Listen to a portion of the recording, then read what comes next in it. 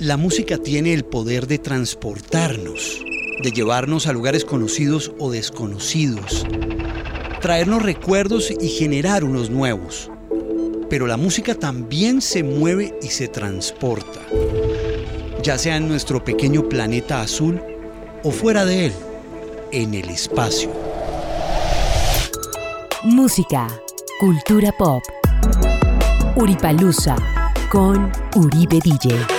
Antes de comenzar con este segundo episodio de Uripalooza, si se perdió el primero, pásese por mi página web uribedj.co.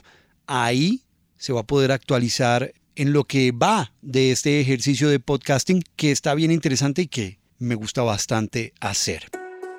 Recordaba por estos días un artículo que sacó NPR, la radio pública de los Estados Unidos, por allá en el 2011, en el que hablaba de cómo los astronautas del transbordador espacial Atlantis habían recibido serenatas de famosos artistas desde la Tierra. Según la NASA, la tradición de despertar a los astronautas con música viene desde los comienzos del programa Apolo por allá en los años 70. This is Apollo Saturn Launch Control. We passed the 6-minute mark on our countdown for Apollo 11.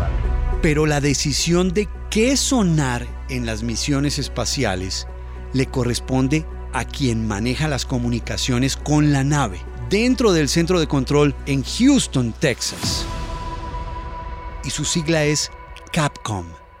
Seguramente esa sigla ustedes la asimilan de inmediato con una compañía de videojuegos japonesa que también se llama Capcom, creadores de Street Fighter y Resident Evil, entre otros videojuegos. Pero no, este Capcom del que les hablo es el que usa la NASA. Significa Capsule Communications o comunicaciones con la cápsula. Este trabajo siempre lo tiene otro astronauta, pero que opera desde la Tierra en el centro de control de Houston. Capcom, we're go for landing. Y es conocido de manera divertida como el Space DJ. Roger. Si se le da a los astronautas buena música, música familiar, energética en las mañanas, no hay mejor forma de incentivarlos para seguir adelante, motivados para arrancar un día más, confinados en un lugar muy reducido a cientos o en ocasiones miles de kilómetros de la Tierra. Canciones que es importante tener en cuenta porque si le han servido a ellos para mantener la moral en el espacio, Hey, good morning, Houston. Wow, that is absolutely fantastic. seguramente le van a servir también a usted para sentirse bien el día de hoy. Grandes artistas mandaban saludos muy especiales para despertar a la tripulación en el espacio exterior. Good morning, guys. Wake up. Paul McCartney, Good luck on this, your last mission. Well done. Michael Stipe, If you believe de R.E.M., they put a man on the moon. Good morning, Atlantis. This is Michael Stipe from REM. We wish you much success on your mission and thank all the women and men at NASA who have worked on shuttle for 3 decades. From Earth, a very good morning. Elton John, por ejemplo. Good morning, Atlantis. This is Elton John. We wish you much success on your mission and a huge thank you to all the men and women at NASA who worked on the shuttle for the last 3 decades. Y ni hablar de su canción Rocket Man, que ya es icónica.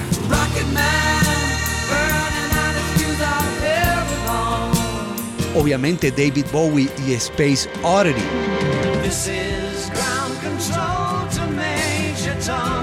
Una canción inspirada por Stanley Kubrick y su película 2001, Odisea del Espacio, que habla de un astronauta ficticio llamado Major Tom, que es lanzado al espacio y le es difícil encontrar su camino a casa.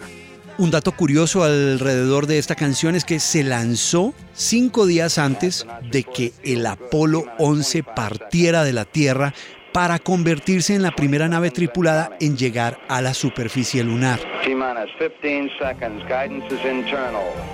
12, 11, 10, 9. I see trees of green, red roses too. What a Wonderful World de Louis Armstrong se ha usado varias veces. También Free Falling de Tom Petty. I'm free.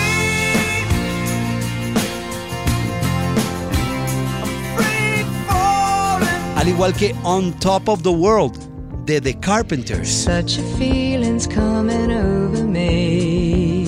Burning Love de Elvis Presley.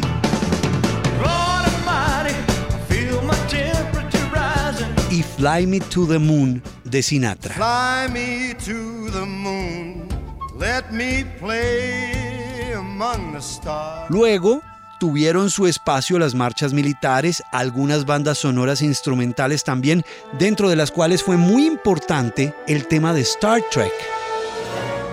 Tanto así que Patrick Stewart, quien hacía el papel del capitán Jean-Luc Picard en la serie, enviaba saludos también a los astronautas hablándoles de esa famosa frontera final. Space, the final frontier. Y su famosa frase de ir a donde ningún hombre ha ido antes. Por esas mismas épocas, el actor y comediante Robin Williams también enviaba sus mensajes haciendo referencia a su papel en Good Morning Vietnam, pero para la misión Discovery. Good morning, Discovery! Rise and shine, boys. Time to start doing that shuttle shuffle. You know what I mean? Hey, here's a little song coming from the billions of us to the 5 of you. Rick, start 'em off, baby. The Hawkster to you. Los astronautas que tenían que pasar a veces navidades en el espacio se aferraban mucho a canciones como I'll Be Home for Christmas. I'll be home for Christmas. Un ejemplo claro de cómo han estado de bien curadas esas playlists para su utilización en la carrera espacial es la misión Apolo 17. Esta fue la última misión que fue a la Luna.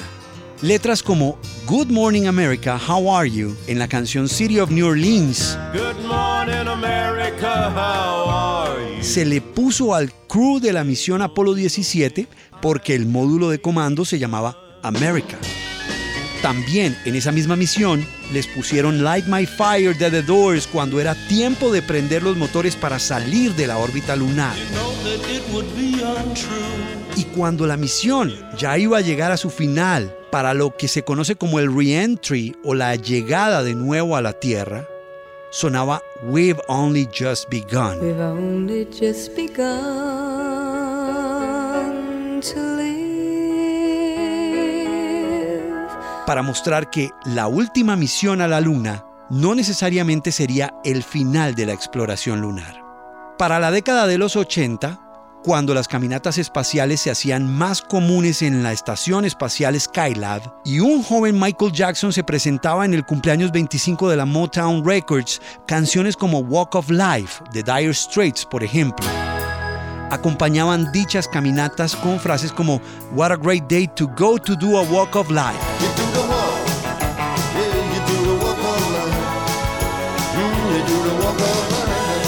Y también en honor a la comandante Eileen Collins, canciones como Come on Eileen de los Dexys Midnight Runners traspasaron la atmósfera.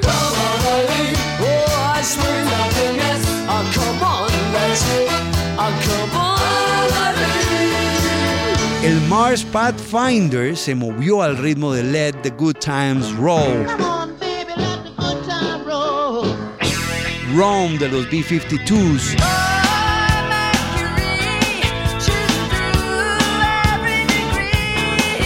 Mientras el Sojourner Rover levantaba polvo en la superficie de Marte, Dust in the Wind de Kansas sonaba desde Houston hasta el infinito. Sin duda uno de los fonogramas más bellos e importantes en la historia, no solo de la humanidad, sino de la música, es The Golden Record. En 1977, la NASA envió las sondas Voyager 1 y 2 a través del espacio. Voyager, como una de mis canciones favoritas de Daft Punk. Estas dos sondas han recorrido el espacio por décadas y dentro de cada una de ellas hay 2 discos de cobre recubiertos en oro en los cuales se encuentran imágenes y sonidos que en caso de ser encontrados por vida extraterrestre contarían mucho sobre la diversidad de vida y cultura en nuestro planeta. Al menos en esas épocas cuando se lanzó, porque los tiempos han cambiado mucho desde entonces. Pero en este caso lo que nos interesa es la música.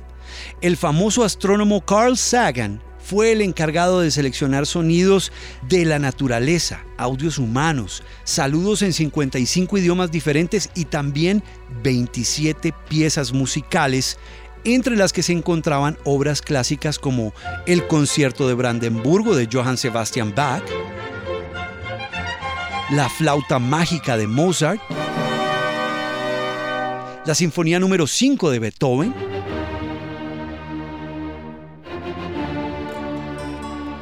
dice la leyenda que John Lennon, de The Beatles, había sido invitado a curar la música que iría en este proyecto y que Here Comes the Sun era una de las canciones que haría parte de The Golden Record. Here comes the sun, here comes the sun, I say it's alright. Pero EMI, la disquera que tenía en ese entonces los derechos de la banda, dijo que no le interesaba. El blues y el gospel también estuvieron presentes con canciones como Dark Was the Night, Cold Was the Ground de Blind Willie Johnson. Una canción que habla de la vulnerabilidad del hombre como especie y lo que significa para cualquiera que caiga la noche sin tener un lugar donde refugiarse. Y es que desde que el ser humano existe sobre la faz de la tierra, la llegada de la noche inclemente nunca ha dejado de tocar a alguno en esa misma situación.